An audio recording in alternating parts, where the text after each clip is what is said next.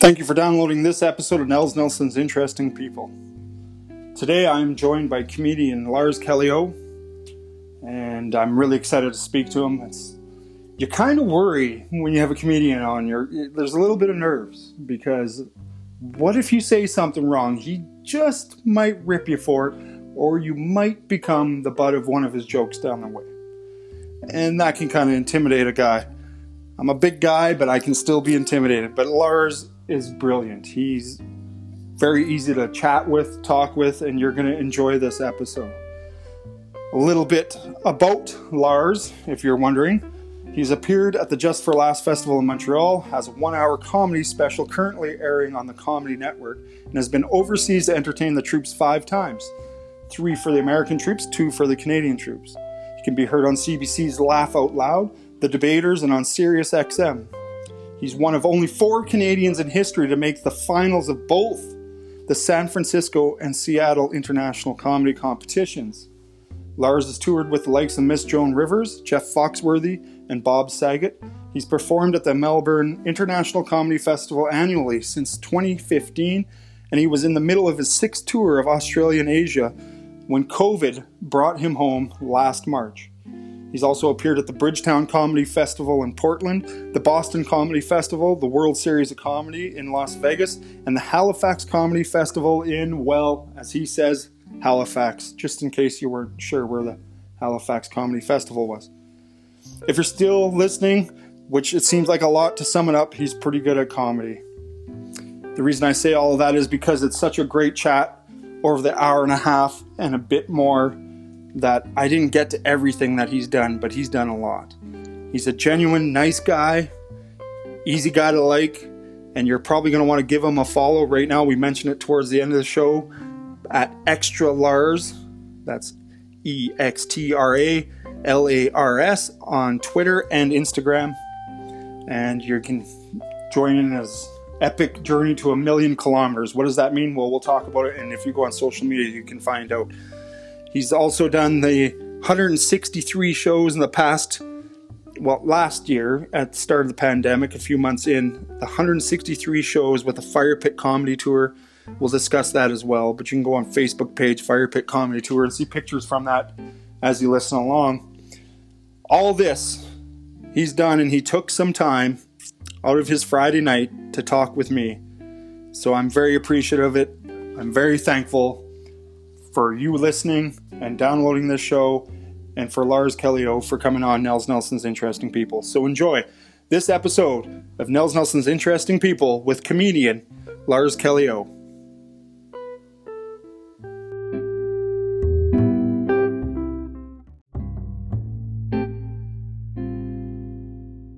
All right, let's get to my guest today. He has appeared on stage at Just for Laughs Comedy Festival in Montreal, the Melbourne International Comedy Festival, the Halifax Comedy Festival. He's founded the Okanagan Comedy Festival, and it's still running, so that's a success.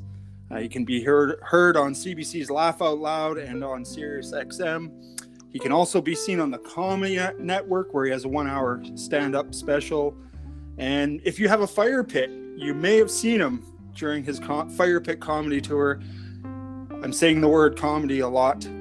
So obviously he's a violinist. He just plays sad songs. No, he's a comedian. Lars Callieou. Lars, how are you? I've never been better in this lifetime. How are you?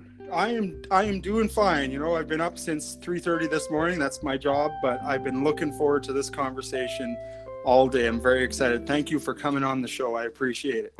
Well, it's my pleasure. If we experience some delays or technical difficulties, I will kick it over to data. My Wi-Fi is pretty good, but if you like it's being a little bit choppy or slow, I will change direction with our connectivity. All right, no worries there. My one son who feels like he's anxious and anxiety and that all the time, I had him on my one other podcast, my Top 5 podcast, talking about dinosaurs. And I created a monster, Lars. He now podcasts like once a week, a gamer podcast with his buddies. So he's going to go on and podcast tonight. So I might have to switch to data as well. It's the way of the world, isn't it? Wi-Fi and data. So How are things? How are you doing? How's everything going in these wonderfully crazy times, if you can call them wonderful? You know, I think I've been one of the luckiest comedians on the planet in the past, 12 to 14 months. I don't know. Well, I guess it'd be since last March, so call it 13 Yep. months. I don't know if there's a comedian who's been luckier, and I think there's a little bit of a guilt associated with having some good fortune, because so many of your fellow entertainers are struggling the way they are. So Right. you can't just shout from the rooftops, things are going okay, because there's so many people in dire situations. That's right. It's been all entertainers, but anybody in the arts field, doesn't matter if it's podcasting or being a rodeo clown or a musician or of any kind, because they love it. It's always based on passion, and all of my fellow comedians around the world perform because they love it. And the fact that they can make a living at it is just such a blessing. But the fact that they've been shut down for over a year is really, that's the hardest part of all of this for me, is to have had some success, and then, man, I wish everybody else had the same opportunities I did. Exactly. And it's funny because my list of questions I'd like to talk with you about, my first one, besides how are things, is a year ago, 13 months ago, you were on tour down under, I believe, right? You were in Australia, and that brought you back home because the pandemic broke out. And you being a stand-up comedian, obviously you rely on butts and seats, right? That's who you're standing up in front of. And thought must have crossed your mind, like, oh my God, what do I do now? How do I pay the bills? How do I feed myself, feed everybody I need to feed without putting butts in the seats? So what was that moment like when that realization, everything was getting shut down? Like, what went through your mind? Well, it was being in Australia. So I was supposed to be in Australia and Asia for about 4.5 months, and I was there for 11 days, and ended up, the Prime Minister came on TV, and I'm not sure I would have come home if he didn't word it the way that he worded it. Right. He said, you need to come home while commercial travel is still available. And that was the line. Like, while commercial travel is still available, the idea of flights being shut down for who knows how long. And that was the line that made me go and change my flights and fly back to Canada. Flying back to Canada, I hoped it lasted 2 weeks, a month. Right. I really thought that they would get it figured out, and maybe, a quarantine would they'd figure out that there was some sort of treatment or, something that they could do in order to get us through this. None of us have experienced, really this before. Mm-hmm. So not since the Spanish flu of 1918, but, and SARS and yeah. MERS and Ebola, but we hadn't experienced a global pandemic. So, I was, oh my God,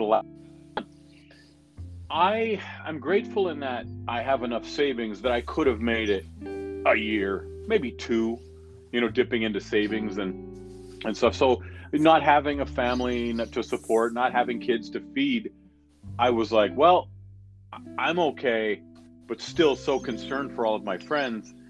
And then 46 days between coming home and the first Fire Pit comedy show, mm-hmm. but not having any idea when that next show would be, and really being like, you get to day 25, you get to day 35, you get to day 45, and you're like, how long between shows?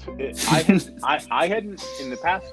In the 10 previous years, those are kids I have locked up. If you're listening, if you're wondering. Yeah, no, you don't have them locked up because they're running around my house. That's one of my riders in my contract is the host of the podcast has to babysit for me. Yeah, just to bring up the light in the mood, because you're a serious violinist. You're not used to having so much excitement. Yeah, sorry about that. They're gonna scream and holler. I'm sorry.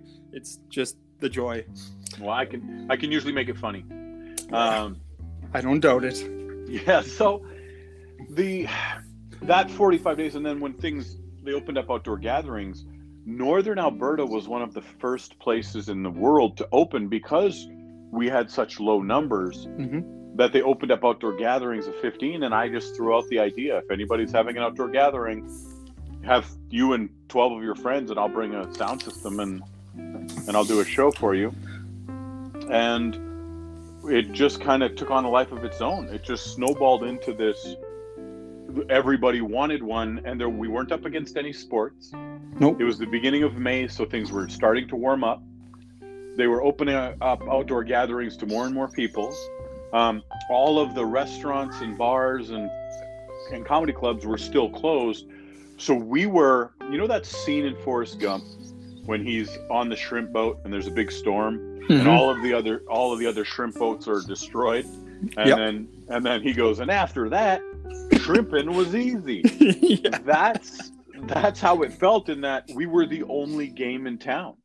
There was no one else who was there was a couple of musicians, but we were the first to have the opportunity to perform to outdoor gatherings, and it took off in a way that I never would have dreamed. So we ended up doing, between May 2nd and September 27th, we did 160 shows. Wow. And those we were doing on Saturdays. We did 5 shows every single Saturday, all through June, July, and the beginning of August. That's that just made me think while you were talking about that, going like fire pit to fire pit, backyard to backyard. That's like the roots of performing. If you think back to 500 years ago, 1,000 years ago, whatever, performers would just travel around, right? Town to town, square to square, whatever. You kind of were back in the pioneer days there. And even going back to, one of the I remember Mike McDonald, one of the best comedians ever, and rest in peace, Mike McDonald. But I remember in 2005, 2004, he was doing a workshop and he was telling a story, and he goes, you can go to any culture in history and they have the equivalent of a comedian, whether it's a storyteller in tribes, the people that were handed down the stories through generations, or any of that kind of stuff. There's always been. So even going back to like the times when, there was a guy who would roll up in his stagecoach and tell a story to the people.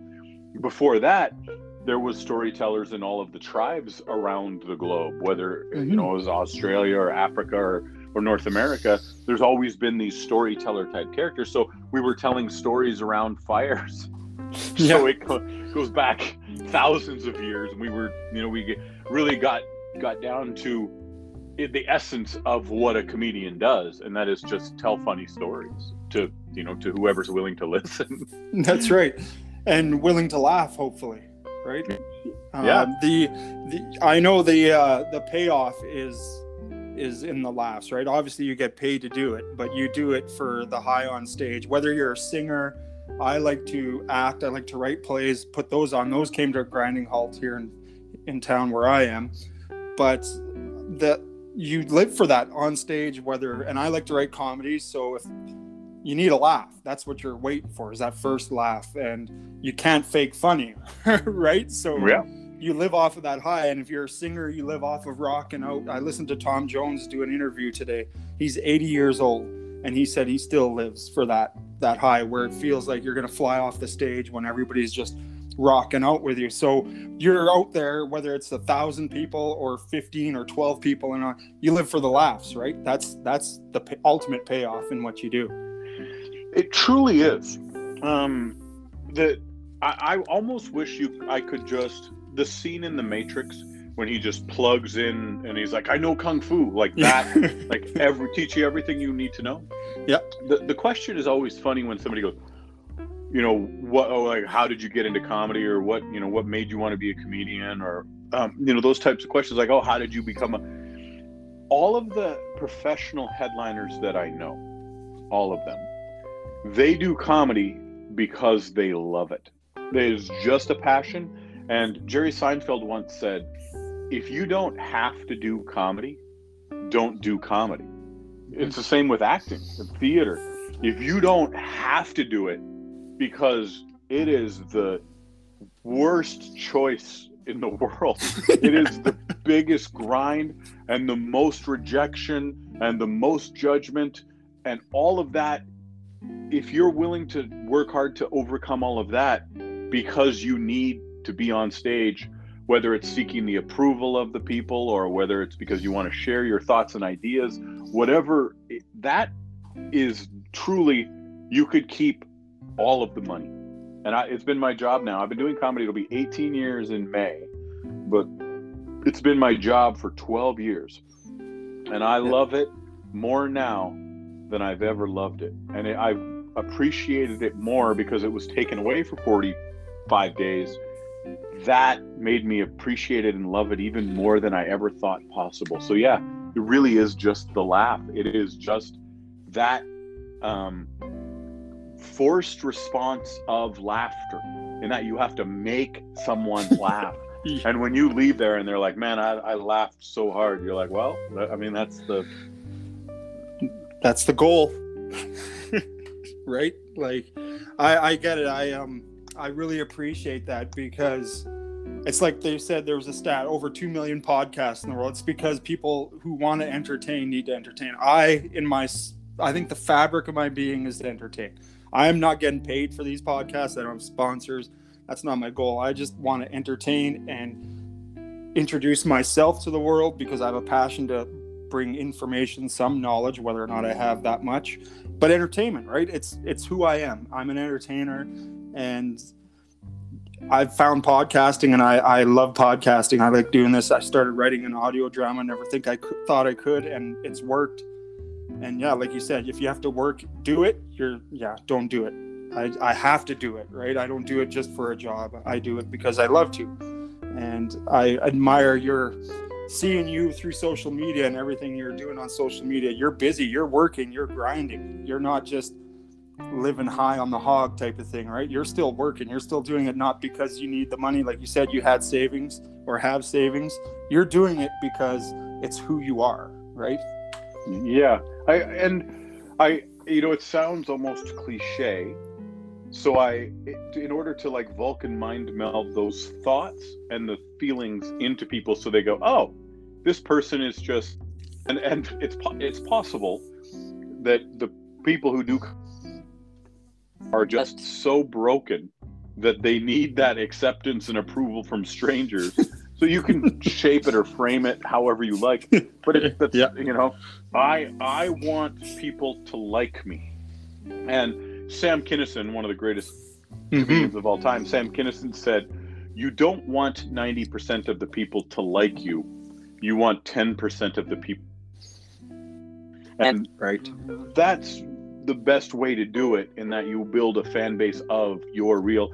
I think I'm still, even after 17 years, I think I still sometimes tread a little too, I want to talk about corporate greed. I want to talk about, the people who claim to be Christian who aren't. Those are the things I'd like to tackle, those heavier thoughts and ideas. And I think I'm working toward it. But I think I'm the best I've ever been. But I think there's lots of room to go. I think I have to stop wanting people to just enjoy it. The example I use, and I've always loved this, if you works. They back then, one of the things that they would often do is create a bowl of fruit. And if you just Google Picasso bowls of fruit, you will see that he was the best. He was the absolute best at creating a 3D looking image with fruit. It was just phenomenal. His work was excellent. So he was the best at the basics: depth, shading, creating fruit. He got so good at that he went another direction and then took it to his absurdist, his blueprint, all of these different things that he did. But first he learned the trade. First he learned the rules. And I think now, as far as joke structure and mechanics, I'm a pretty good joke writer. Now take those skills you've learned and apply them to your real emotions about something. So make corporate greed funny and poignant. Mm-hmm. I want to, I watch some, when you watch somebody like Bill Burr or Jim Jeffries or Sarah Silverman or Nikki Glaser, you get to see their perspective, and you get to see how they craft these so beautifully that they're just truly masters at it. Dave Chappelle is so incredible at taking a heavy thought or an idea, turning it on its head, shining a light on it, having a social commentary, but most importantly, getting laughs. They're just so great at what they do. And I think that that's what most comedians should aspire to, is to tackle heavy topics and make it funny, and the things they care about the most. Well, it's easy to expand or build on a topic that is something you're invested in or care about, right? So Agreed. You can talk, probably remember your lines or your jokes easier if it's something you're familiar with, and then, like you said, you build off the basics. And it's kind of like a sword, right? You can have the sharpest sword in the world, but it still gets dull, and you still have to work on it and hone it and keep grinding away at it to make it better and better, right? I guess the day you stop and say, "Oh, that's it, Lars, I can't get any better than this," you're probably in trouble, right? When you're brushing your teeth, looking in the mirror, and you're like, "Doesn't get any better than where I'm at now. It's time to retire." Well, yeah, and that's absolutely. I watched a show. I go to New York every summer up until last year. Yeah. And I was watching a show where I think they were recording it for Comedy Central. I wasn't on it. I watched the first comedian go up and do about 10 to 15 minutes and crush so hard that I didn't think it was possible for anybody to follow what they did. It was one of the greatest sets I've ever seen in my life. The next comedian went up and was even better. And I honestly, it was like watching Gretzky in his prime. It was like watching Jordan, in that I'm like, I didn't think anybody could be better than this. And there were 8 comedians on the bill, and every single one of them. Michelle Wolf went up. I think she was 6th or 7th. She went up with original thoughts and original ideas and real perspective, a real point of view, and crushed as hard as I've ever seen anyone crush in my life. And every comedian was so good. I watched that show and I'm like, I shouldn't do comedy. I should just quit. Like, I don't know if I will ever be that good. Every single one of them was just on another level. And I mean, they were the best of the Dave Attell's and Michelle Wolf's, and they were all the best of, but they did comedy to perfection. They were beautiful. Like, it was so beautiful to watch. And I just sat there in awe of the level of talent. So watching a show like that, or watching somebody, there's a comedian, if people are familiar with Nikki Payne, she's a comedian from the East Coast. Nikki Payne, when you watch her work, she will make you laugh so hard you will beg for mercy. And when I see somebody who's that good, it does make you want to work harder and be better, but it also makes you question whether or not you should even do it. am I in the right profession, job, career path? Yeah. Yeah. It's something like, they're doing something I don't know if I'm capable of. But you aspire to be that good. Yeah. It's so like playing the video game and going, when did I switch it to super hard? What? Yeah. Right. Yeah. Okay, you're on the list of comedians, and you're 2nd, 3rd, 4th, pick your spot, whether it's at a festival or whatever, and you're watching backstage in the wings, and you see comedian A go on and crush it, and the next one crushes it. Are you starting to get nervous, or does that jack you up? Like in hockey, put me out next, coach, put my line out, we're ready to build on like, how does that go for you? And maybe for most comedians, like, what's the average? Does it scare some? Does it, you know what I mean? I think it depends who you are.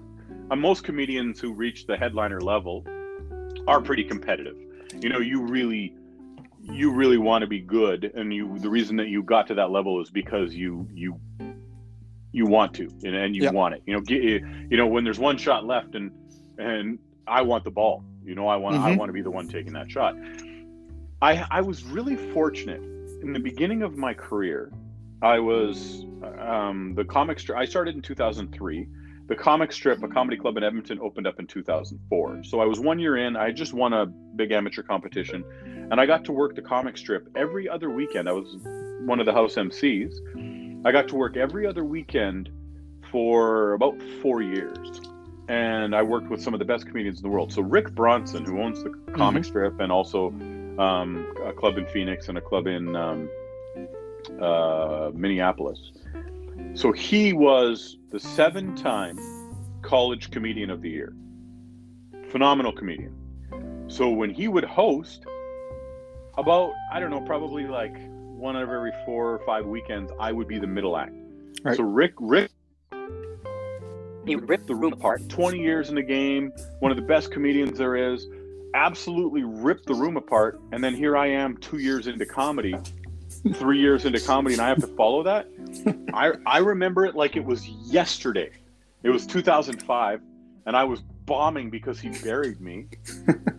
And somebody in the audience goes, like, just get this guy off the stage. And I was a good comedian, like, and I'm as humble as I was good for a young comic, but I couldn't hold a candle to a 20-year vet. So I spent probably 3 weeks, 4 weeks out of the year having my fucking head ripped off. Pardon my French. No, it's all right. I got the E rating checked for all my podcasts. By Rick Bronson, and I learned how to make it my crowd over time. Like it took me 2 years to learn how to follow somebody who was tearing the room apart. You have to address it. I mean, it really is the elephant in the room. You have to go up, and even if it's only, how funny was that person? Mm-hmm. If just saying that, everybody's like, oh, good, this person knows what's going on. Right. So first you have to address it. If you don't, and then make it your crowd by telling a very funny joke confidently. Yeah. You're like, I can do this now. I was, your question is such a great question. 16 years in comedy. I was at the Hubcap Comedy Festival, February of 2020. Now, how the lineups work, comedy festivals, one of the best comedy festivals in the world, is there's 3 headliners doing 30 minutes each. So it'll be one headliner doing 30 minutes, and then they all have to go off to a set. And then they're doing 30 minutes. So the audience gets to see 3 different headliners, all doing a half hour, which is a nice amount of time.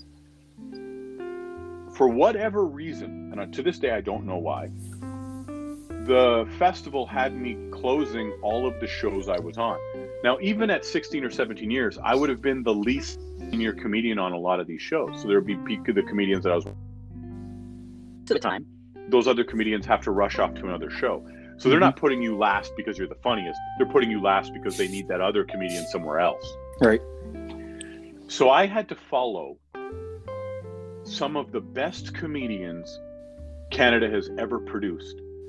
And when I saw the lineups, I like, imagine a cartoon character swallowing, like you see they're like, gulp, like that sound of like, and I'm like, I don't know how this lineup ended up this way. I just assumed because of scheduling, because of the need for the other person to have to leave. Yeah. But I was following a comedian named Mike Wilmot, who is pound for pound one of the best comedians on the planet. And I looked at that and I'm like, oh my God. Like, I was like, yeah, I got this. Yeah, I can do this. I was like, oh boy. Like, following Rick for all of those years taught me that I was capable of it. I'm like, I can do this, but you got to be sharp.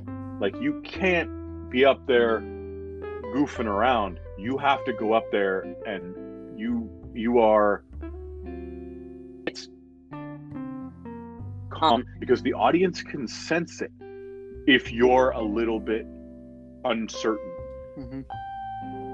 Water and their sharks, they're not going to buy into it. So you have to go like, not my show now. But I don't go into a situation. So Angelo Sarukis, who is just such a monster. Oh my goodness. And so gracious. He's such a wonderful person, and he's a killer comedian. So he had to go off to another show. So I'm following Angelo Sarukis, which there's nobody. If there was only one show and we were all on the same show, I'm going first on that show every time. Not because I would ask to. I would go wherever the booker put me in the lineup. But they just look at the seniority and the level of these other comedians. I mean, Lars is a good comic, but he's going to go first here. Yeah. So that whole festival, I did 5 shows. Again, I really believe because of scheduling. But I went in like, oh my goodness, I did not have an easy show. Every single one of those ripped the room apart. Every single one. So every single show, I had to be the sharpest I've ever been. And when I finished the weekend, like a scene from a boxer who had been through 15 rounds was sitting in his dressing room just shell-shocked. And like, oh God. Rocky and Ivan Drago. Like just grueling. I left there more confident than I've ever been, because if you showed me those lineups on Wednesday, I would have been like, oh my God. Yeah. And I left there going, I didn't look out of place. I didn't get blown off the stage. The audience didn't leave feeling like the order. I mean, there's nothing wrong with changing those lineups. Yeah. But I hung on. I held my own, and I was of holding my own that I've ever in my career. I was like, whew. I mean, that was a tall order, and I felt like okay. Yeah, that's right. It's kind of that whole like opportunity knocks, right? And you gotta either slam the door and hide or walk through the darn door. Yeah. And if and when I go back to that festival, just twice out of 5 times. A little less stress, a little less. Like just let me put me in the like. I want to headline every show. Yep. Nikki Payne before me. I look at that lineup and I'm like, yep, this isn't going to go well. Well, and I think if you're wrapping it up, you're probably so nervous at times that you're missing all the good comedy as well, right? Like you're thinking, what am I doing going last? Oh my! And does that happen? Do you just tunnel vision it, or do you take it all in backstage? Well, I love watching comedy, and I love doing it. I don't know if I've ever. I grew up on stage singing with my parents' band. So being on stage really feels like second nature. So I don't, and like, I wouldn't use the word nervous, but like that anxious feeling of when I'm watching Angelo or Wilmot rip it up, or Rick Bronson or somebody like that, I'm like, oh boy, this is okay. You better be good tonight. So I watch the comedy and watching a master painter. I watch them and go, like, they're just so great. So I'm appreciative of what they're doing, and often, like watching somebody like a Kathleen Madigan, I've toured with her a bunch. I watch them and go, yeah, they're doing comedy on another level. They're another gear that they're masters. And I'm like, you put us on a show together. If you put Mont and Kathleen Madigan, the casual observer, somebody who'd been to a comedy show twice a year for 10 years, would go, yeah, that was a good show. Somebody who really knows comedy, they'd be like, yeah, those other two did comedy where they had their own perspective. They tackled heavier thoughts and ideas. Lars was doing funny jokes about a lazy Susan. About lazy Susan. Yeah. I'll tell it just in case your audience is. I wrote a new joke. Okay. Oh, you got a new joke, do you? Yeah, this is. I but again, I write a silly joke about a lazy Susan. Cat, the Republican Party, agenda. So it's different. But the idea, I go, if you don't think the patriarchy exists, if you don't think men have called the shots for way too long, there was a woman who invented a device that would help you retrieve your canned goods from the back of your pantry or cupboard. Like, look at, super easy. Look at that. I got my soup. Did they call her Innovative Susan? I like it. Susan Did they call her Susan the Inventor? Yeah. Like, no. Like, wow, lazy Susan over here. Did they call her Susan Mother of or Necessity? Yeah, is the mother of invention? Sure. Yeah. Nope. Hey, you know what? I would laugh because I understand where you're coming from. Imagine if it would have been Steve who invented it. It'd be Brilliant Steve. Yeah, exactly. Yep, just spin the Brilliant Steve around. You're right. Yeah, definitely. So anyway, I want to go back to when you were talking about Rick Brunson on stage when you first started out, and it kind of glitched. What was the heckler said in the audience, or the fans were saying to you? So this would have been 2005, very clearly. So Rick it was a Friday early show or Saturday early show, and Rick tore it up. He was hosting, and he just. I have to follow this as a kid who's been doing comedy for 2 years, and I'm 8 minutes set, and this guy in the audience goes, "Bring Rick back." Yes, we want that other guy. And like, not, it didn't even feel like a heckle. It was just a statement, like, bring Rick back. And I'm just like, oh God. Yeah, I can't argue with that kind of mentality at that moment, hey? Yeah. Precisely. Tim and I watched me, and I know that these are, and that really did teach me how to deal with those moments. So you learn quickly if somebody's burying you every night. You're like, I got to figure this out. Yeah. So, anyone who, falls down the YouTube hole, which is really easy, you'd see like Jimmy Carr, and it seems that his thing is waiting for hecklers to come at him, right? Because he's got the one-liners. Is there a playbook to use for hecklers and guys who are being pricks? Do you pull those out of here and you have certain go-to lines, or is it spur of the moment, just improvise? The beginning, I think comedians often go to a line. Yep. So I think that in the beginning, when you don't have your own approach, you can, it's that people go to that. I remember when I was starting out in comedy, there were two comedians where the door got not to intervene if there was a heckler. So Rick Bronson was one of them. So they said, if somebody heckles, just let the comedian deal. I've watched Rick take a heckler and shred them to pieces. Learning that, about that, I want to be where I can make the show hilarious if somebody heckles. Right. And a comedian named John taught me a couple of neat tricks in the beginning, and that was, you have to repeat what the heckler said. Right. Somebody heckles and repeat what the person said. Anybody in the back of the room who missed what the heckler said will then be in on the joke.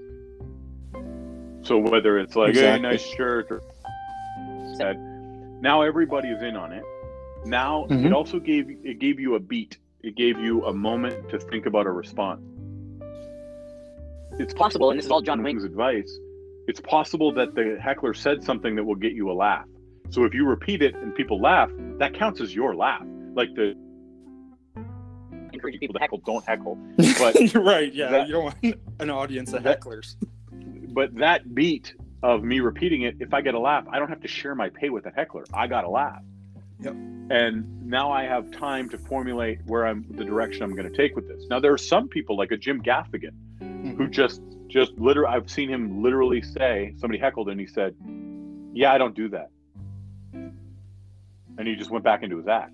So you can just as easily He just shut it down. Yeah. Yeah, he's like, yeah, I don't deal.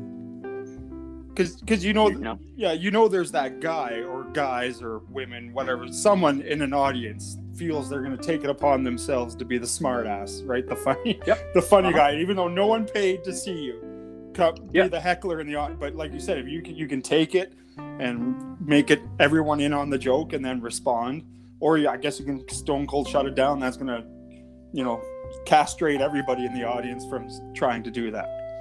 Yep. I like my vision for how a comedian should look, and this is just my own personal opinion, that is, the comedian should look in control at all times. It's like a pilot. You don't want your pilot coming on being like, hey, does anybody know where we're going? Like, in that moment, you'd be terrified. So a comedian should always look in control, and if somebody is throwing something up, I like to spin it into something funny. I like to make, I don't want people heckling, but I'm going to embarrass that person. I'm going to make them look stupid. Yep. The show moving forward. I want that show to be funny no matter what. Well, and that's what you got to do, right? Like you said, you don't want the pilot coming on, holy shit, the plane's on fire, we're going to crash, right? You want the pilot, come on, this is your captain speaking, everything's under control. Don't worry, right? Yep. Because that's what you're paying for. If you're paying to see a comedian, you're paying for some professionalism, right? As an audience member. Yeah, and I don't want to give people license. No. Thousands of fans. I want them to understand most of the stuff when a comedian takes I deliberately chose all of these words when I wrote these jokes, and I've polished these jokes over hundreds and hundreds of shows, and I want to Same way somebody would in a theater. And I have a funny, it sounds a bit egomaniacal, but I have this thing where I go, if somebody heckles, I go, okay, look, you're heckling a comedian, and I'm going to say, go ahead and heckle, but you have to heckle everywhere. You got to go to karaoke and heckle. Mm-hmm. I want you to heckle at church. Yeah, the priest or pastor. Yep. I want any live performance that's taking place. You have to make it fair. Heckle everyone. I go, then it's fair. I go, if you are at a kid's recital, you have to heckle that kid's recital. You have to. Otherwise, it's not fair. It's not equal. So if you heckle at a kid's recital and they go, dude, what are you doing? And you just be honest. Just say, oh, it turns out I'm a fucking asshole. I want to be fair, because that's the reason you're heckling, is because you're a piece of shit. So just look around and be like, you're a terrible tree, kid. And when people go, why are you heckling a kid? You go, oh no, I heckled at a comedy show. Yeah. I'm a piece of human garbage who doesn't know how to act at a live event. How to behave. So I have to do this to be fair to everyone. So I'm just garbage. I'm just a garbage human being.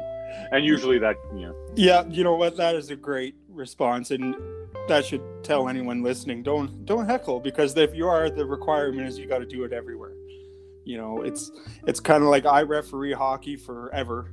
I'm turning 42, so since 18, and I always have coaches scream offside or whatever, reffing rugby. That guy's offside. This is whatever, and it's like, listen, coach, I don't tell you how to do your job. Just shut it. Coach your team, and don't coach me. Am I perfect? By no means.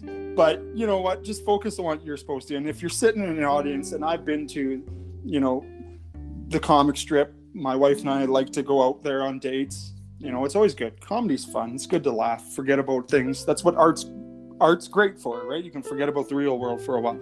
But some guys just can't shut the fuck up. And it starts to get embarrassing, right? Not for the person they're heckling, just for that guy. It's like, shut up, man. And it's usually the guy who's can't handle his drinks and has never grown up yet. Yep. That's what I find. Most time I can shut. So I can usually shut them down by making it, making something funny and being shaming them a little, like saying, like, just admit you're a piece of garbage, and it's fine. I love that. We all can tell. Yeah. If they continue after I've made it funny, I've got laughs at their expense, I've embarrassed them, I've made them look stupid. If they continue for a long time, what I do is I say to them, and I years ago, I said, I'll stop and I'll just say, I want you to know you're not ruining my show. You're not. Like, Right. I do this 400 times a year. I do this again tonight. I do this twice tomorrow. I'm not thinking about you when I go on stage at the 10 o'clock show. You're not ruining my show. There's somebody here, it's their birthday, or it's their anniversary, or they just returned from serving overseas. They've hired a babysitter. They have a babysitter at home that they're paying so they can come out and enjoy some entertainment. You're not ruining my show. You're ruining their show. So when they're driving home tonight, they're going to say, I wish that person would have shut up because you're ruining their show. I do this again and again and again. Doesn't affect me. I go after the show. I head home and I'm like, the show was okay, except for that one idiot. But all of those other people who get out once a month, a few times a year, you've ruined their show, their experience. That's whose show you're ruining. So you think like, oh, I disrupted the show. Yep, you did for someone else. Yeah. I think they forget they're not the first to do that to you or any comedian on stage, and they won't be the last, and they're nothing special. Like you said, they've just ruined someone else's good night. You're collecting your check going home. You got your laughs, you got your high, you moved on from there. So, well, great. I didn't expect such a long conversation on hecklers, but I'm glad that you made some wonderful points. That's stuff I never would have thought of. So thank you for that. Let's go back to the very beginning. So before Lars decided I'm going to be a comedian, what was it that made you go, that's it, I'm going to be a comedian? What was it? Did you get fired? Did you need work? What was it that got you into comedy? Or were you just always funny and you're like, I'm going to be a comedian when I grow up? Well, I remember being about 6 years old when I heard my first joke, and I memorized the joke and I would tell it. And then I really liked telling jokes, so my parents got me a joke book. I would have been 6 or 7 when I got my first joke book. And then I continued from the time I was 8 or 10 years old till... And I memorized between 5,000 and 10,000 street jokes. Nice. And when A&E's Evening at the Improv on, I was glued to the TV. I could memorize a comedian's set, 5-minute set, watching it once. And to this day, if I watch a headliner do 45 minutes, I can often recite almost their entire set from just seeing it one time. The mechanics are similar. It's like you in the formula, and if you understand the premise, it's easy to put it. I've always loved, since the time I was... And then my parents were professional musicians, so being on stage all the time as trying to sing as a kid, and I had a band in high school, and I was a dreadful musician. I gave up the last time I was on stage playing any kind of music, and I was really bad. I was 21. We had one last gig in university, and I gave up on the dream of ever being a musician. And then I had thought about doing stand-up comedy my whole life. Somebody on TV doing stand-up and telling jokes. So when I was 26 years old, I signed up for an open mic in Edmonton, and I spent probably a month and a half writing jokes and rehearsing. My first ever show on May 18th, 2003. But as far as, thinking I'm going to be a comedian, 18 years later, I still don't think you can be a comedian. Yeah. I still don't. I wake up in the morning and I think, oh, I have a show tomorrow. But I'm like, I don't know. I just love the craft so much. But I still don't think you can do it for a living. And I've been the luckiest person in the world, but I don't know. It seems like I had the cheat code where now I just get to tell jokes for a living. It's ridiculous. It's totally ridiculous. Well, and hey, you're going to ride that, right? So ride it. You're doing well at it. So you go back to your first gig. Out of 5 stars, how well did it go? For a first time, I would give it exactly the same first time rating as everybody else I've ever seen for the first time. Like, I got laughs, but I watched that set and it looks like stand-up comedian. Mhm. Like, you're going through the motions. You have the hey, it looked like somebody. Right. It was funny, you know. The response was fine, and I have it on video.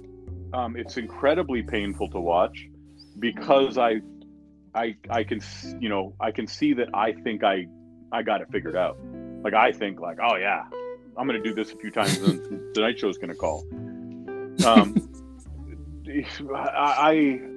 really glad that I did it, and every complimentary, but it was your first time. When Right. or any comedian comes up to me after their first time and they're like, "What did you think?" I'm like, "Keep doing it." Like, "Yeah, but do you have any pointers?" I'm like, "Look, like, keep doing it. Just do this over and over and over and over and over. You work hard and edit. You're going to become good at this." Like, there's no. I wish there was a shortcut. Right. So yeah, It was good. It was a good set for a first time, but I didn't, you know, I didn't blow anybody out of I watched the set and I'm like, yeah, it was exactly the way it should have looked. It was like, to give an equivalent, imagine somebody was, let's say, somebody was skating for the first time. They put on skates. Right. They've seen other people skate. They understand the fundamentals of push off and move forward. And then you see the person learning how to figure out their balance and learning how to do this, and you're like, "Hey, how did I do?" Well, you look like somebody who was skating for the first time. You were fine. Like, whether you were an athlete or yeah, that's the first step. You succeeded. You got through the first step. So, yeah, it's a good analogy. It's a good way of putting it. It's in so many things, right? Whether it's professional careers as, you know, a pilot or the guy sweeping floors in a school, your first day is your first day, right? You're not going to have it all down, and you're going to look like somebody on their first day, right? So I was just wondering if it was one you wanted to forget, but you clearly have video of it, so you can't forget. There. You're back. Oh, you lost me there? Yeah, just for I think you were just saying, yeah, just how it's like anybody in their first time in anything they do. Right, it's just their first time. So so you've toured a lot. You've been around the world quite a bit. I just want to go to a little bit of your bio here. Some things you've toured with: Miss Joan Rivers, Jeff Foxworthy, Bob Saget, Melbourne, Australia, or Melbourne, I should say, not Melbourne. Since 2015, obviously not this last year because COVID. Thanks, COVID. Bridgetown Comedy Festival in Portland, the Boston Comedy Festival, World Series of Comedy in Las Vegas, Halifax Comedy Festival. It goes on and on and on. Out of all those places, were all of those targets you wanted to do, or were some? And where's the one stage you want to perform on before you die?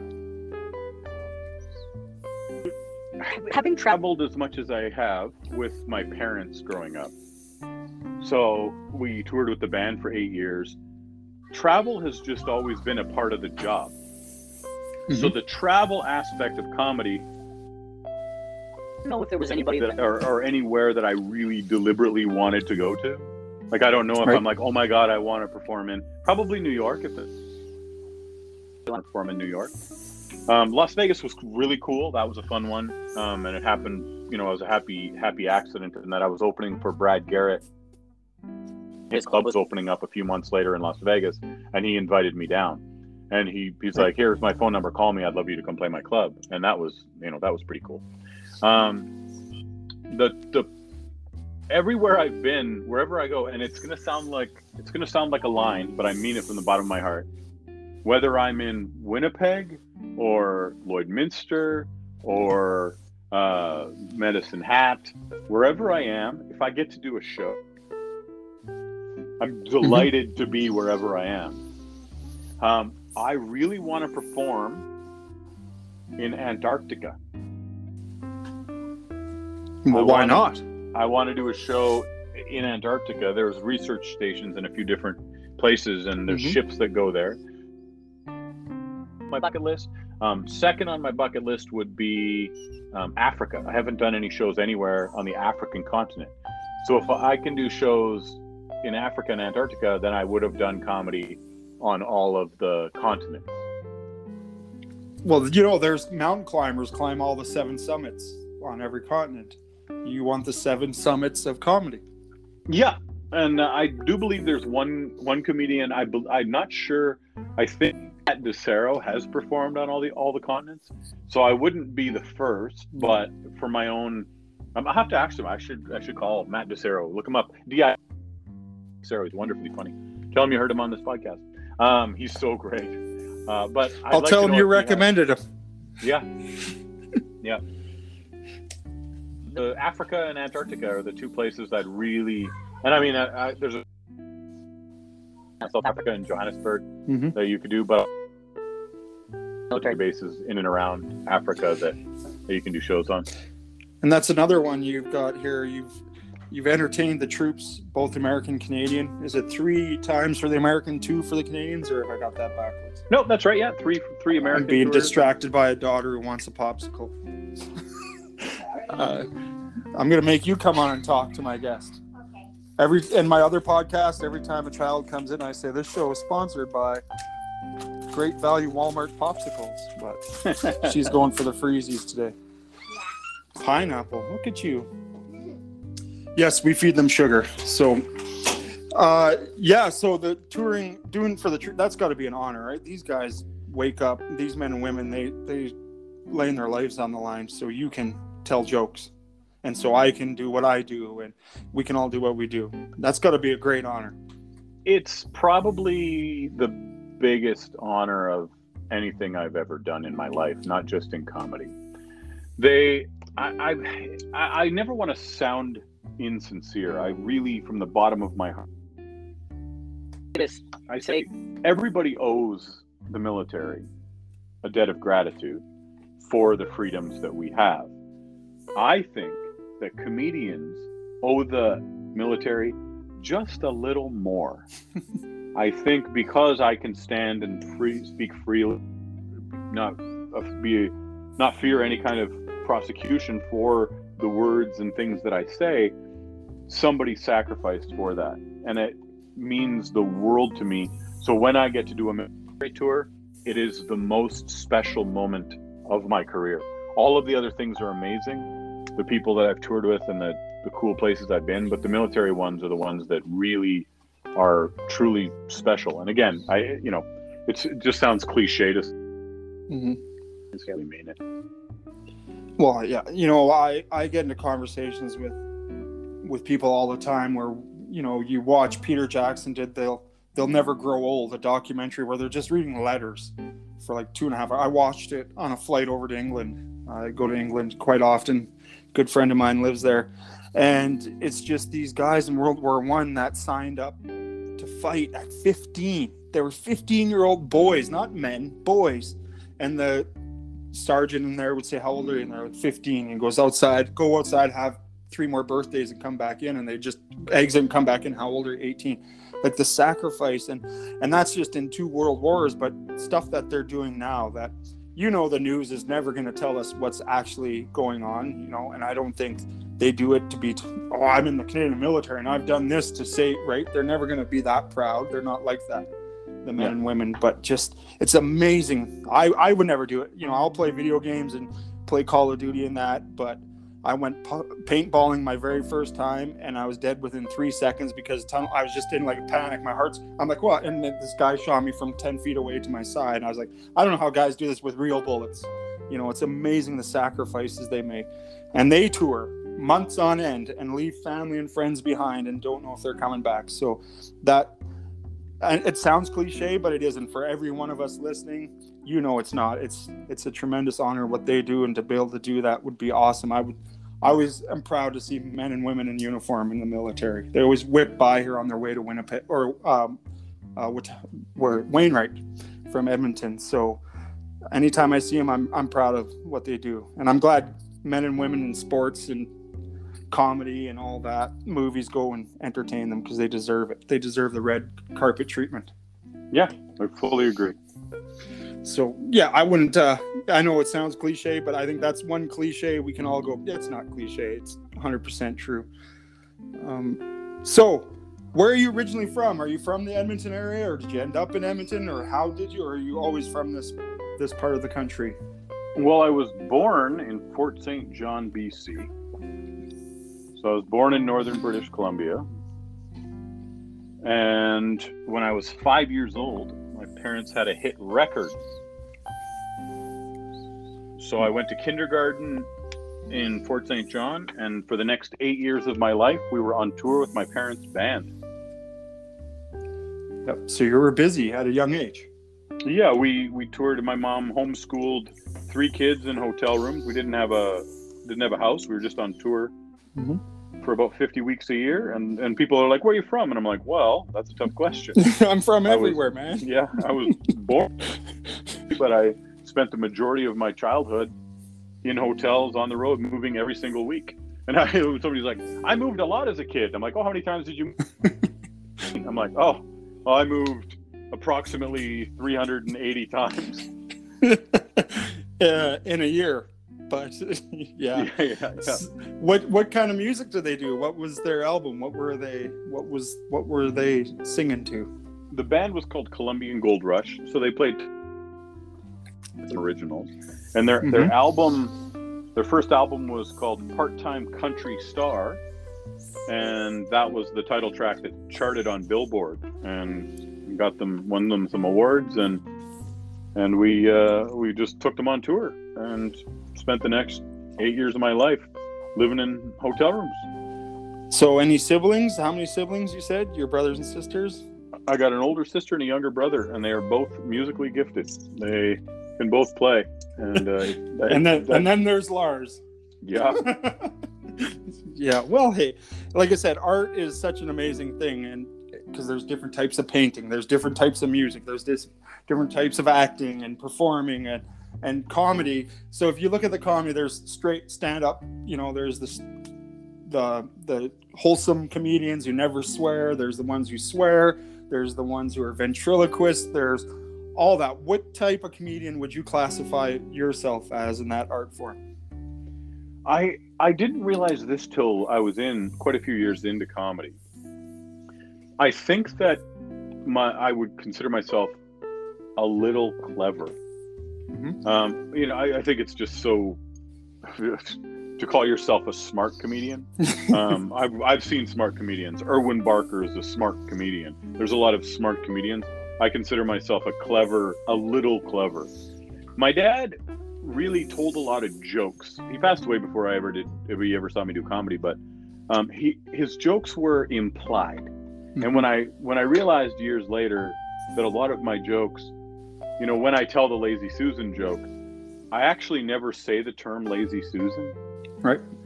So I'd say there's a woman who invented this thing. Did they call her Innovative Susan? Like you said, it's all implied. So you kind of have to put the pieces of the puzzle together yourself.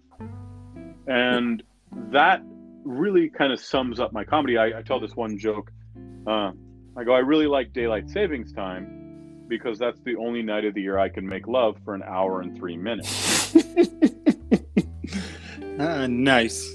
And the punchline, you have to it's simple. It's not smart. Like you don't have to, it doesn't take a brain surgeon to put it together, but you still have to put those pieces together yourself. It's like you assemble the punchline. And a lot of my comedy is like assembled. And I really love it when the audience comes along with you and starts understanding your sensibility and your sense of humor, and they start realizing that they have to pay just a little bit of attention.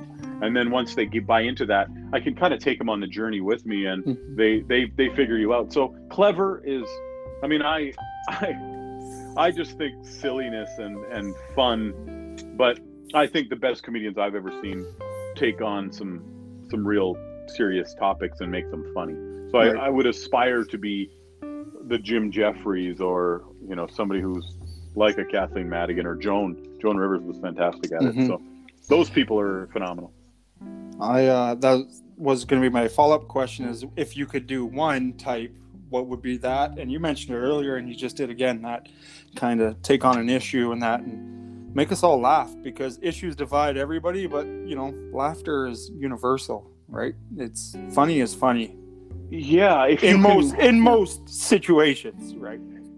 I watched Doug Stanhope. Doug Stanhope's he tackles the heaviest topics, and for your listeners, this next little bit is a heavy-ish topic. It's but it's a Doug Stanhope bit that I watched him do live, and I was like, man, what a fantastic bit.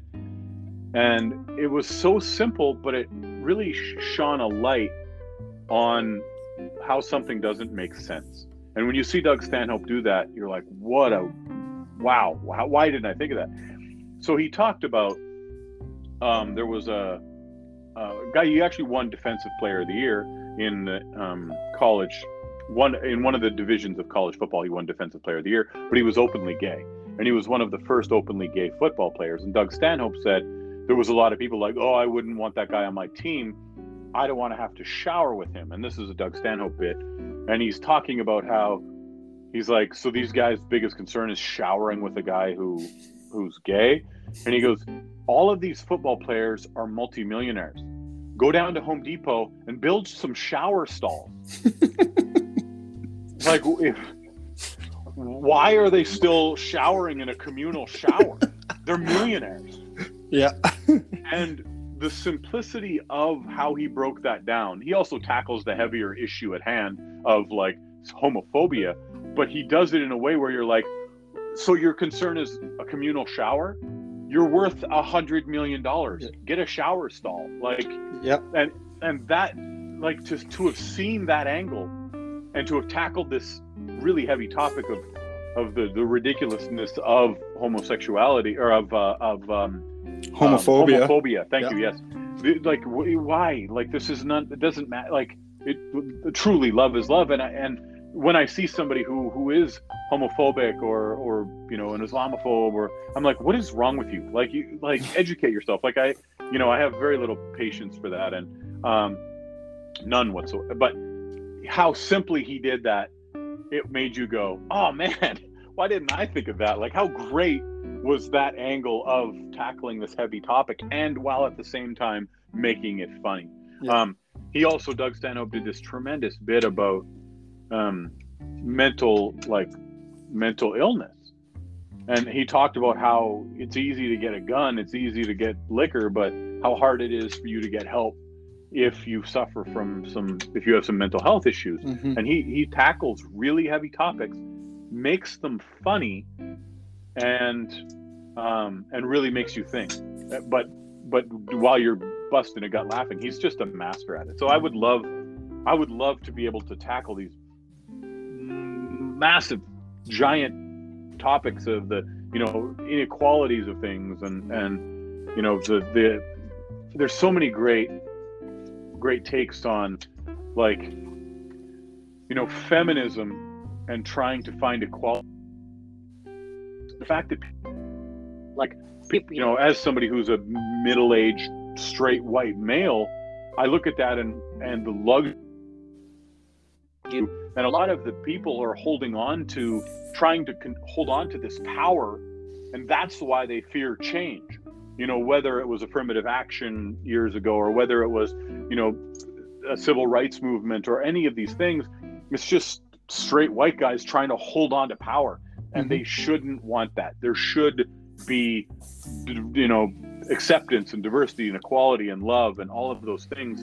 And I love the liberal arts. In the theater world, you must see it, especially doing the writing, is that there is, I mean, I'm sure there is, but it feels like there's less judgment for those things. Like, it's like the community just is accepting. If you can act, if you can sing, if you can tell jokes, if you can play an instrument, you're a part of it. You're with us. Come with us. And we're against anybody who would be against any kind of real love, like the community, like all of these things.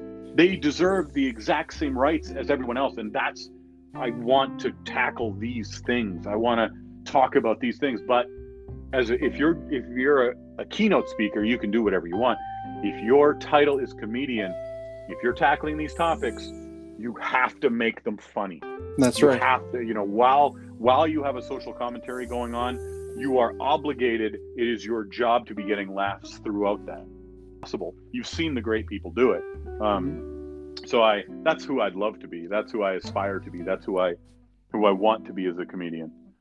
Well, it's funny you mention it. Like, arts, it is an accepting community because individuality is what makes everyone unique, and we should celebrate that. And no matter how you love is love, like you said. And it's hard. I'm turning 42. I'm a white guy.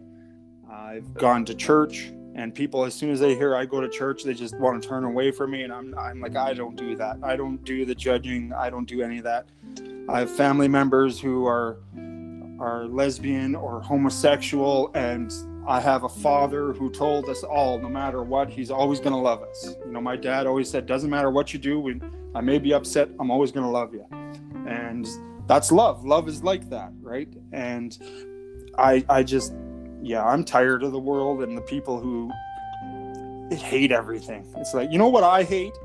Calgary Flames and the Toronto Maple Leafs, but none of the people per se. I just hate the hockey teams. That's where I direct my hate is in sports. But you know what I mean? I don't direct because I'm a father. I have a son who is in nursing school, actually graduated, becoming a nurse. And then my wife, Megan, and we have 7 children together, 7 children in 7 years. And I want these 7 to grow up accepting and loving everybody, no matter their color, their race, their beliefs, anything. Just because we all have hearts, we all have hopes and dreams, and we all bleed red. And I'm tired of a world that just wants to look at the color of a skin or whose hand they're holding or who they want to marry. That's all bullshit.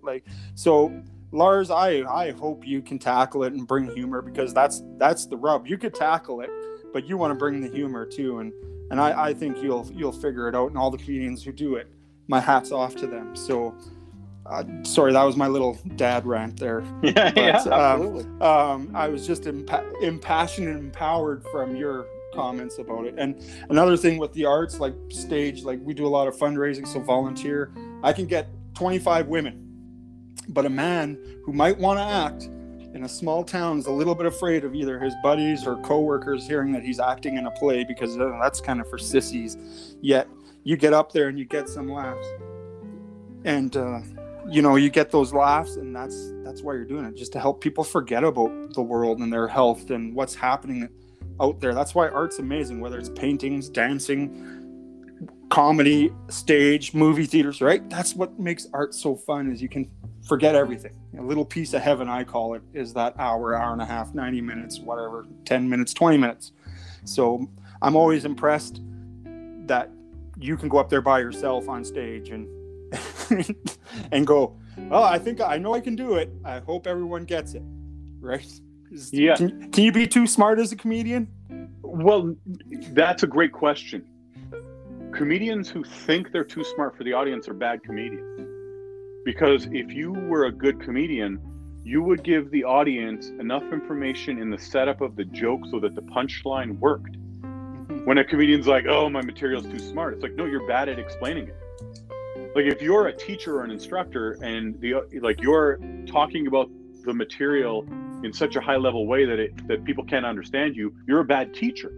So I've seen comedians go, oh, that joke's a little over your head. And I'm like, yeah, because you did a bad job setting up the joke. In order for the punchline to pay off, you have to explain it in a way that the punchline would make sense. You're like, oh, I get it. Like, you're just bad at comedy then. And I've a lot, and they're often pretentious. And I'm like, no, you're shitty at this. Like, if you were better at this, now let's say you wanted to do a joke about nuclear physics, and you had a master. I know a comedian friend of mine has a master's in physics. Now, if you want to talk about physics, you have to explain in a way that's simple enough for the audience to understand, so that your punchline makes sense to that audience. That's, as a comedian, that's your job, to have it make sense and then be funny. So when people are like, no, I guess I'm just a little too smart for you. I'm like, yeah, you might be, but the fact of the matter is you're bad at comedy. Yeah. You may be too smart, but you ain't got the funny. Yeah. And you're right. The best jokes are where you can let because we're all going to, as an audience, hear it a little bit different or go into our memory bank to get caught up in what you're setting up as a comedian. And you got to let our imaginations play into it, right? You talked about you like daylight savings times because, hour and 3 minutes in bed. So I laugh and I think to myself, my situations in life, and a good point. And then all of a sudden I'm picturing you. And I'm like, oh, okay, stop with the imagination shuts off now. And that's makes it funny for me. And everyone else is going to see or hear that joke and interpret it different. But you got to set it up. You're right. You got to have like the rules of engagement when you go up to do a joke or a whole set, right? Yep. And that's how people receive that information is often their own history will make them perceive it in a way, one way or the other. And that's, my intent. So I got a complaint today about a joke. And it's funny. So the joke is, it was on CBC. I was in Australia and the Commonwealth Games were taking place. And an Australian guy said to me mid-show, he goes, how's Canada doing in the Commonwealth Games? Ha, ha, ha. I'm like, well, they're the summer games. We're a winter nation. We don't do well in the summer sports. As a matter of fact, in the London Summer Olympics, we won 1 gold medal. In the entire London Summer Olympics, we won 1 single gold medal. And I go, does anybody want to guess what that event was in? No, most of the time, nobody gets it. Can I guess? Absolutely. Trampolining. Yeah, it was women's trampoline. Yeah, I remember that. Yep. So we won 1 gold medal. And I go, I'm proud we won, but I didn't know that was an event. It feels like a participation medal where they went, hey, Canada hasn't won anything. Let's make up something so they can win a gold medal. They're like, how are Canadians at bouncing? They're pretty good bouncers. All right, tell them it's the finals. Drag a trampoline into the gymnasium. We'll put people in the stands and they'll cheer. Right. So for me, the essence of this joke is that I was heckled in Australia. It actually happened during the Commonwealth Games because we weren't doing well. We didn't do well in the London Summer Olympics. So I went and researched it and I'm like, oh, we won 1 gold medal and it happened to be in women's trampoline. So this woman heard it on CBC and took the time to send me a complaint. And here's her complaint. All right. This was today. So just heard your show on CBC. Pretty good until your comment about the only gold being won by women's trampoline. Because it was won by a woman, ? Or because it was trampoline, ? Ignorance on both accounts. I'm like, it's a factual statement that we only won 1 gold medal in the London Summer Olympics as a nation. Like, how simple are you that you could see that and go, this joke is making fun of trampolining or women? I'm like, it has nothing to do with that. It's the fact that we do well in the Winter Olympics and we don't do well in the summer. I don't even understand how somebody could have found offense in that. But like you said, we say these things and then people receive them however they want. And I'm like, I said to her, I go, I don't even know how you could be offended by that. I'm like, the joke is that we're bad at summer events. Yeah. And she's like, just to clarify, by the way, I think this person is an idiot. I just want to say, like, if you take the time to, like, there's not a complaints department for comedy. Like, the satisfaction of you making your opinion heard, I want you to know, I don't care.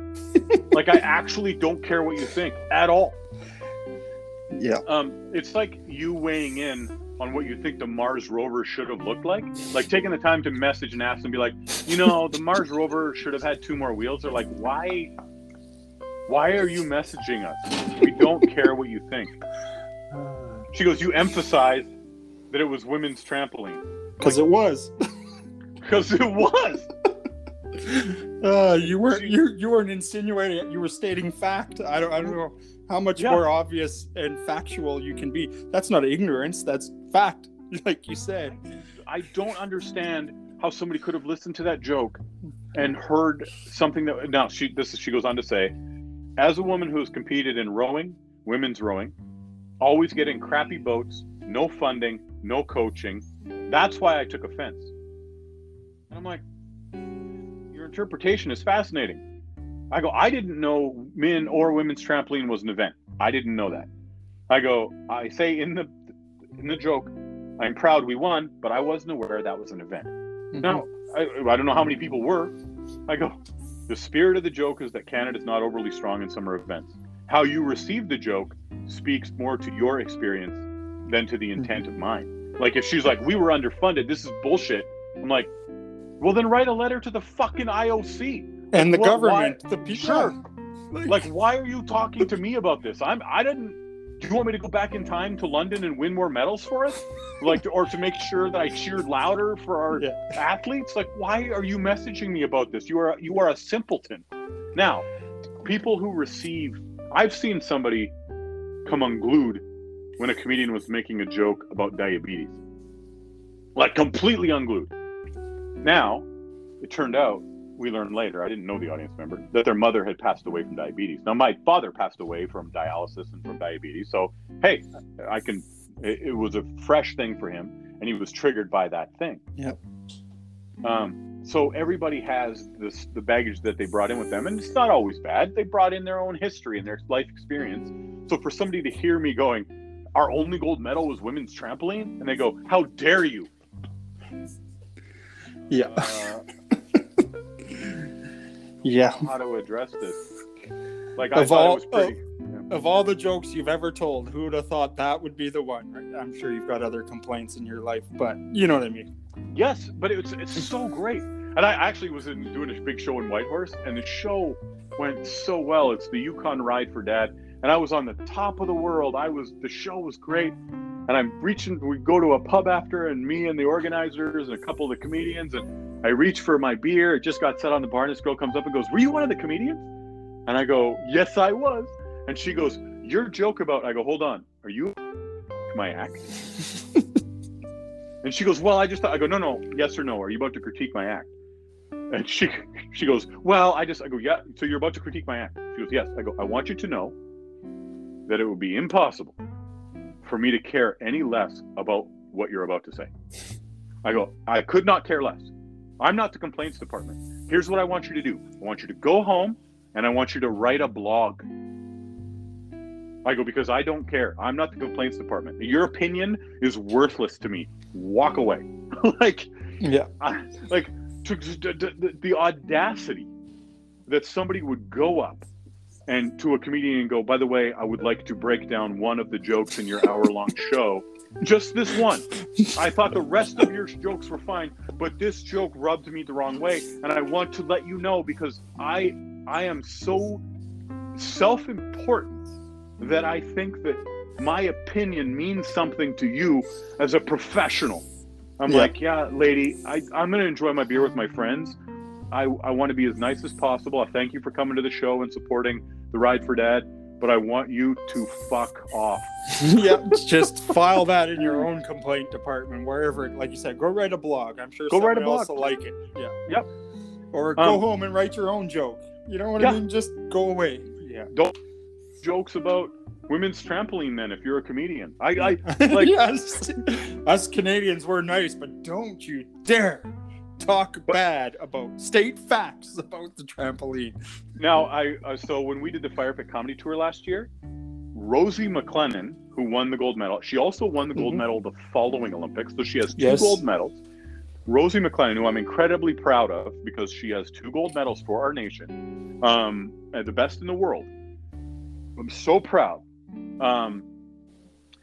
Her sister was at a show last summer, and Norm Shaw, who I was working with on the Fire Pit tours, was trying to time it so that Rosie McLennan was in the audience with me doing that joke. And I poke fun at myself when I say I imagine her holding up her gold medals, like her 2 gold medals, and go, "Hey, are you still doing comedy in people's backyards?" That would be awesome. Yeah, there you go. She wins it all, and I am so proud. And like I said, I just think that it's fascinating to me that somebody can find, and it's their own triggers. When Yep. when we unpack, when we go like, okay, let's unpack this. Let's get this down to why you thought that this was like an actual offensive thought or idea. Mhm. Because it never even, if we had won it in men's trampoline, I would have, it was just interchangeable. Mhm. Like I would have just been like, men's trampoline, One medal. or only got Yep. one medal. I didn't even know trampoline was an event. They probably just gave that to us as a participation gold medal. But they're like, tell Canadians that it's the finals and drag a trampoline into the gymnasium. Like that line to me is funny to use. Like but I'm like, wow, okay. Like, I mean, Well, I guess. Well, then I'd have to write you this morning and say, Lars, I once wished I could have played hockey professionally, but for a lack of talent, skill, and ability, is it because it's a man on a trampoline? He wasn't good enough to be a hockey player, or Yeah. anyway, Whatever. yeah. Fascinating. Like they say, I don't know who said it, but the truth of a man's words lies after the word "but" in a sentence. So she threw her complaints at you, and then the "but" came, and the "but" was she used to try and compete at a high level, in rowing and that, but she couldn't get success because of an underfunding from wherever it comes from, the Canadian Olympic Committee, the governments, and all that, etc., etc. So there you go. She answered her own question, Well, but and took it out on you. You like that trigger, right? and to take the time trigger. I want people to address their own, like, that stuff that they carry around with them that kind of bothers them or eats away at them, or because I'm certainly I have a lot to unpack in my life, but I like the idea of people being more joyful because they realize that this is something that they needed to talk about. Mm-hmm. So I hope that she got it off her chest, and I also hope that she feels a little bit better, and also that she goes, oh, okay, this guy wasn't being misogynistic. This Right. guy wasn't trying to disparage an athlete who won a gold medal, which I sincerely was not. It never even occurred to me that somebody would receive it that way. So I'm like, wow, I thought that was like really kind of beyond interpretation, but apparently it wasn't. And I like, when I see great kindness, when I see, there was a neat thing that happened where I don't remember, I think it was Sarah Silverman, who she had tweeted something out, and some guy like attacked her on Twitter, and she was like, what's wrong? Like, you overreacted. And it turned out that I don't know if it was her or Patton Oswalt. I can't recall which of the two, but you can probably just Google it. So it turned out that the person had back pain and was suffering from like chronic pain, couldn't afford medication. So the comedian, I think it was Patton Oswalt, but it might have been Sarah Silverman, did a GoFundMe, raised the money to pay for their treatment so that they weren't in chronic pain. So I love that when we break it down, when we peel away the layers, why did this cause you to react and feel that way? And not in a condescending or patronizing way. I actually want to know why this caused you to react that way or feel that way. Like, why did you feel so attacked when I said our only gold medal was women's trampoline? Because I looked at that like, that was our only gold medal. Yeah, that was the point, right? We're not good at the Summer Olympics. Yeah, that's it. That's the whole. We don't bring a haul in all the time in golds. Yeah, short of a guy cheating an 88 and Donovan Bailey redeeming us. We don't get a lot of gold medals in Summer Olympics. That's for sure. Yep, that's how I my intent. But I also, as I get a little older, I realize that just because my intent was kind, or my intent was honest, or my intent was not malicious, doesn't mean that somebody didn't receive the information in a way that was hurtful. So if I feel like most of the time, not in comedy, I don't care what you think of my comedy. I hope you enjoy it, but I don't care. Like, if somebody's like, I have an opinion about how that, I'm like, yeah, shut up. Yeah. But if in my life, when I've done something that somebody interpreted as hurtful, and I realized that I had opened that up for like, I was like, oh my goodness, that wasn't what I meant. But first of all, I apologize because I've hurt your feelings. I sincerely apologize. I'm sorry. I'm going to make an effort to not let that happen again in the future. Like, to accept responsibility and to say, like, I'm going to try and be better than I was. That's all I can do. And then it's up to the person if they want to give you an opportunity to be better, or they don't want to associate with you anymore. And both of those options are acceptable because the person gets to feel and think, Yep. how they want. Work through it. Yeah. And I hope that, I want it to be joyful. I'm so lucky to get to do what I do. But That's also, right. if you want to critique my act, I really want you to know that I do not care one iota about what your opinion. Yeah, that's right. It'd be kind of hard to do any job, any gig. And like, I drive garbage truck. That's what puts food on the table for my family. And people have to critique how we pick up garbage. It's like, Matt, just go back about your business. We'll take your garbage and we'll move on. There's stuff we can take, stuff we can't. We're not allowed to take a propane bottle. I'm sorry. I don't care how much taxes you pay. You know what I mean? We're not blowing up our truck. Sorry. So, right, and usually it's something else. They've had the bad day. Maybe they lost their job. Maybe they haven't worked for 14 months, right? Yeah. But you're taking something we've done has triggered you, but yeah, maybe you need to. But also, we don't give a shit. We're doing our job. Listen, I'm glad you pay taxes because we don't pick up garbage for free. But yeah, well, I pay $60 a month and this isn't proper. Well, go talk to your counselor. Go talk to the mayor. Go talk to whoever it is you need to talk.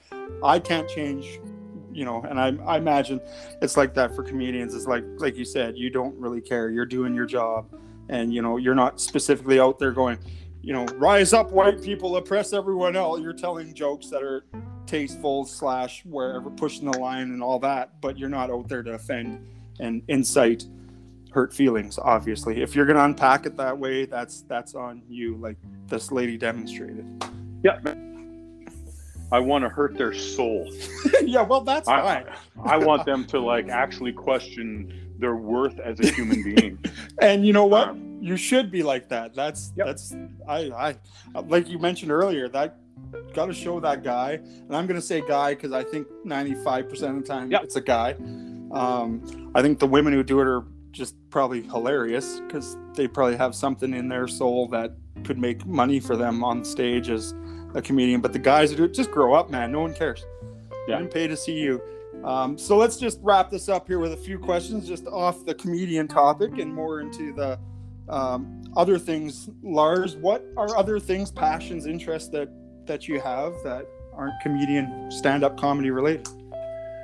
When I see people write opinions on Facebook, I'm always a little bit disappointed because I think if they take the time to write their elected official, whoever it would be for that. I don't have kids, but I care immensely about education, and I wish post-secondary education was free for everyone. I really do. I think our healthcare system, while it has a lot of things, it has a lot of things that are wrong with it. It's also one of the greatest things about Canada is socialized healthcare. Is you don't have to worry about going bankrupt because of our healthcare system. So I write letters a couple times a year, 2-3 times a year. I write letters regarding our education and healthcare. I wish that people, instead of writing a long post on Facebook, direct your time and energy to your elected official. So I that's something that means a lot to me. One of my favorite hobbies is just going to movies. Gosh, I miss, when I needed to unwind. Theater. I had season tickets to the Citadel for years, and I've seen almost every Broadway play there is, and I haven't seen Hamilton yet, but I've seen the majority of the rest of them. If people haven't seen the play Come From Away, there's a documentary about it as well, but Come From Away was the single greatest play I've ever seen. It's about 9/11 and the planes that had to land in Gander, Newfoundland. Right. And the play is just so great. I can't recommend that enough. So I love going to theater. I love, performance, and as a failed musician, a terribly bad musician, I appreciate music a lot. I bought a car brand new drove it off the lot, and it now has 700,000 kilometers on it in a little over 10 years.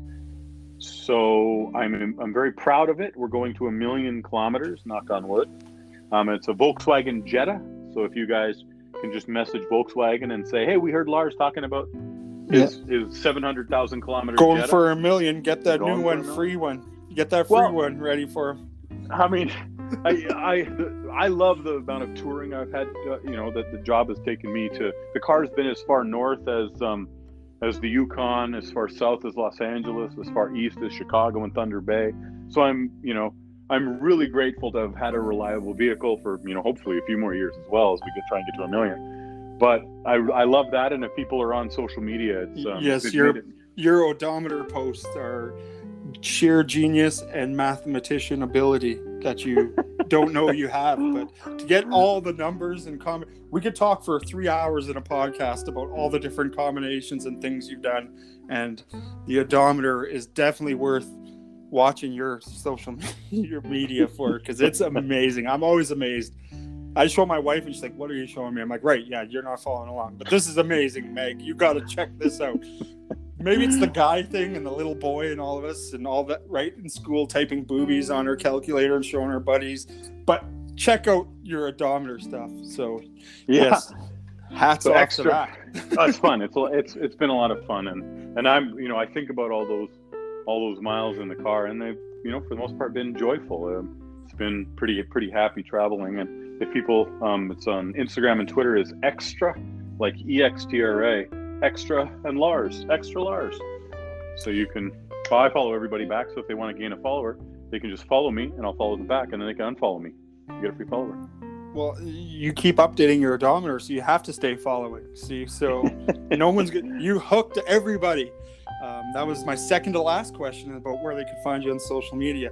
And speaking of Lars, extra Lars, Lars, I remember seeing your comedy special on Comedy Network or CTV late night one. I always like to watch the comedians that come on.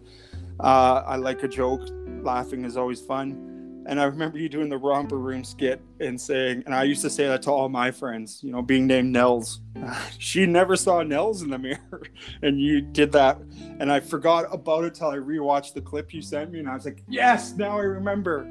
And, just had to say that I feel your pain. I imagine Lars was made fun of a few times growing up. Maybe not traveling as much, but Nels became Nels Smells, Bells, Hells, Bells, Nels Smells. Wow.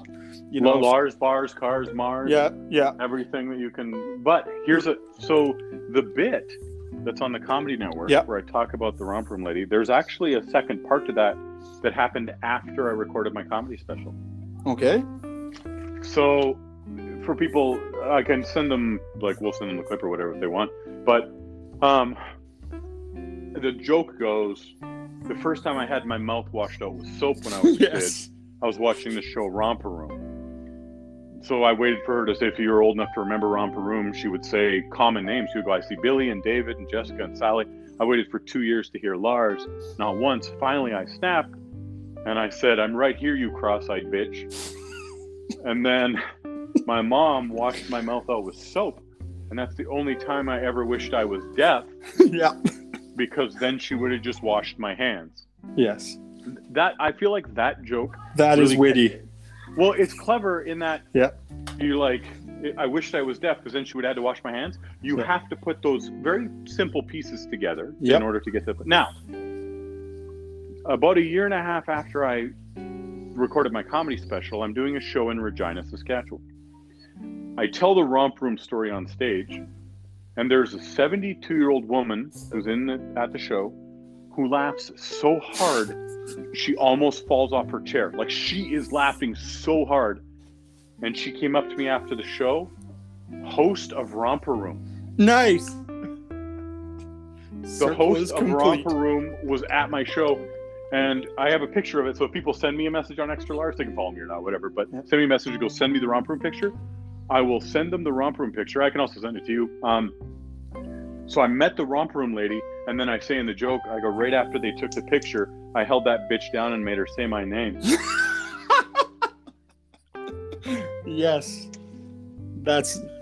So that's part 2 of the joke. Yeah, and So it happened after the comedy special was recorded. And I guess that's a lesson as a comedian. Your jokes always evolve, right? Yeah, You're always certainly building hopefully, on them and evolving them. Yes, no, that's. I also got to see you at the comic strip a couple times hosting. Being the guy at the front, warm up the audience and introduce the host or do the host stuff as well. And I've always enjoyed it. I've always laughed. You've always made me laugh. Wouldn't that be funny if you were the guy who shouted out, "Bring Rick back"? You're like, actually, I saw your show. Rick buried you. Yeah. And I was the one who said. Yeah. And remember that guy yelled, "Bring Rick back"? That was actually, does that PTSD kick in? No. That would be too awesome. I wish. How amazing would that be? Maybe one day you'll find the bring Rick back guy. Let's fingers crossed you can do that. Any pet peeves besides people not taking time to write MLAs in the government? What's a pet peeve of yours? Your biggest? Be kind to in closing, people who don't have humanity in interactions on social media. Mm-hmm. One of the things that they've proven is that empathy is reduced with every sense you remove.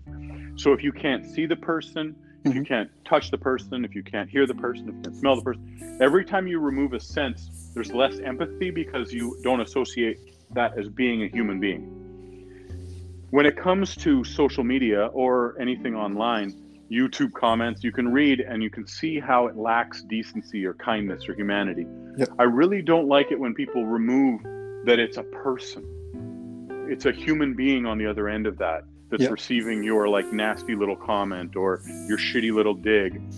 The idea that we don't have that compassion and decency on social media because we've removed that. So as you know, I'm grateful to people who've listened to this podcast all the way through.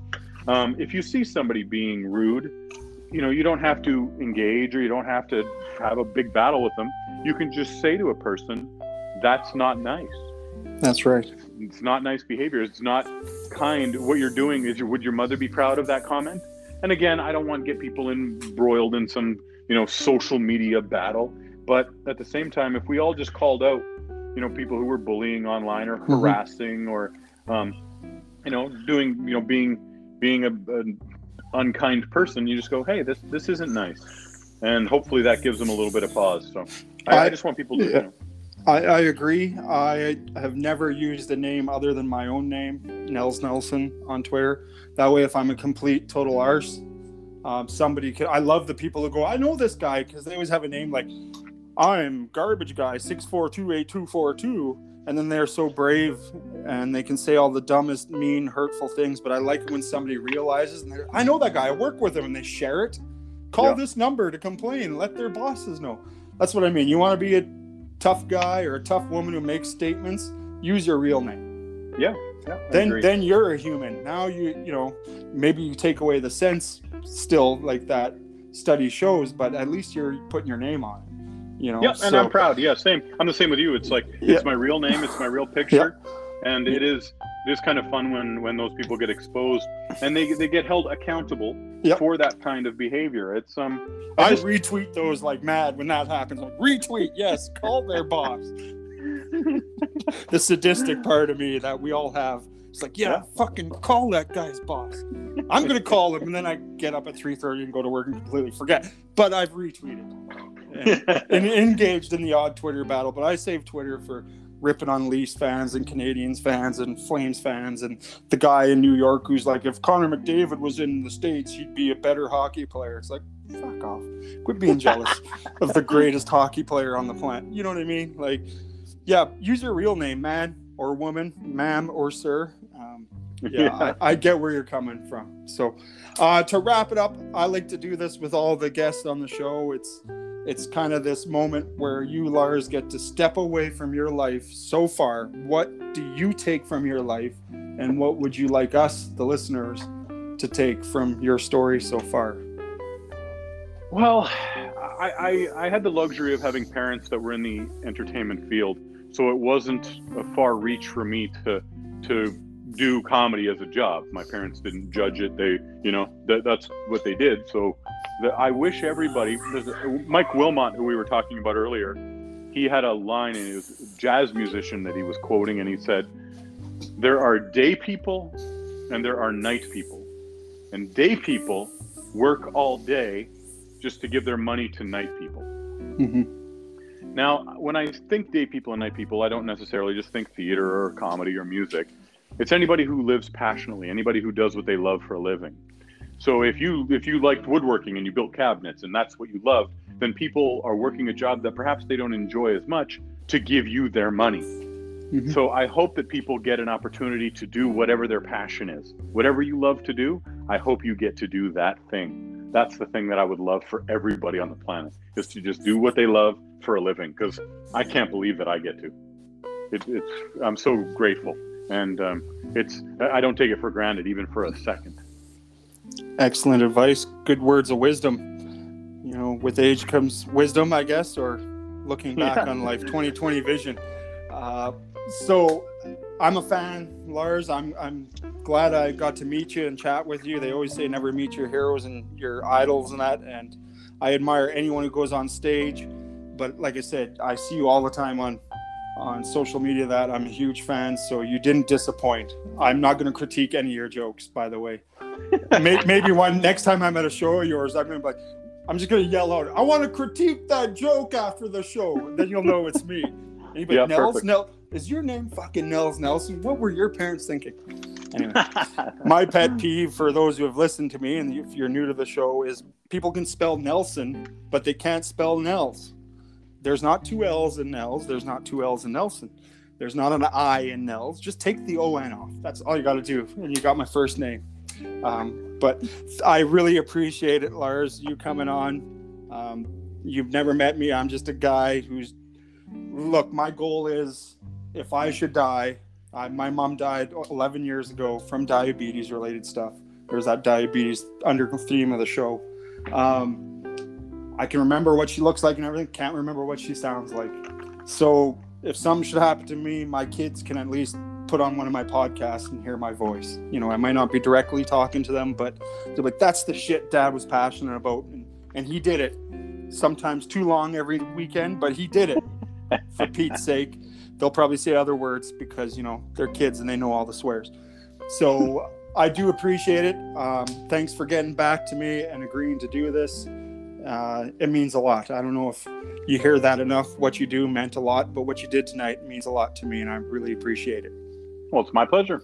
So let's do it again sometime. Like I said, I'm gonna yell out, I want to critique your joke after the show. Don't take it to heart. You'll probably at first be like, that fucking wood asshole would say that. Oh, then let's look forward to that day where. And my wife will be like, what are you doing? Don't say anything. I'm not even going to tell her because she never listens to my podcast.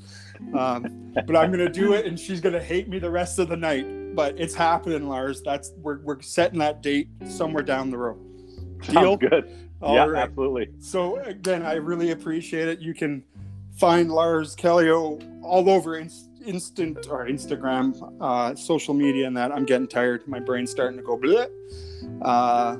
See him on TV. CBC, listen to Sirius XM, get clips all the time. YouTube, right? You can find you on YouTube. I'm sure somebody's illegally put the Comedy Network special on YouTube. The great old YouTube. So I appreciate it, Lars. All the best to you. Success and fortune in the future. Congratulations on staying busy and chasing your dreams through the pandemic. And stay safe, would you, man? Oh, will do. You too. All right. Thanks, everyone, for listening. This has been Nels Nelson's Interesting People with comedian Lars Callieou. I appreciate it all. Stay safe. Don't drink and drive. Wash your hands. Bye-bye, everybody.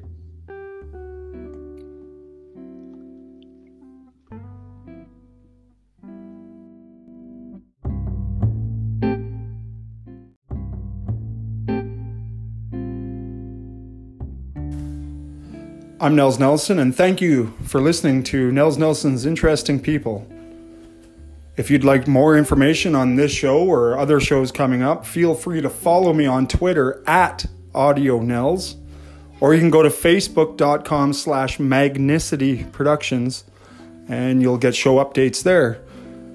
Also, you can email the show by going to the email button on your phone or on your computer and emailing nninterestingpeople@gmail.com for any suggestions of people you'd like me to interview, or maybe you want to be interviewed on the show. Reach out to me any of those three ways. Once again, thank you for listening to Nels Nelson's Interesting People.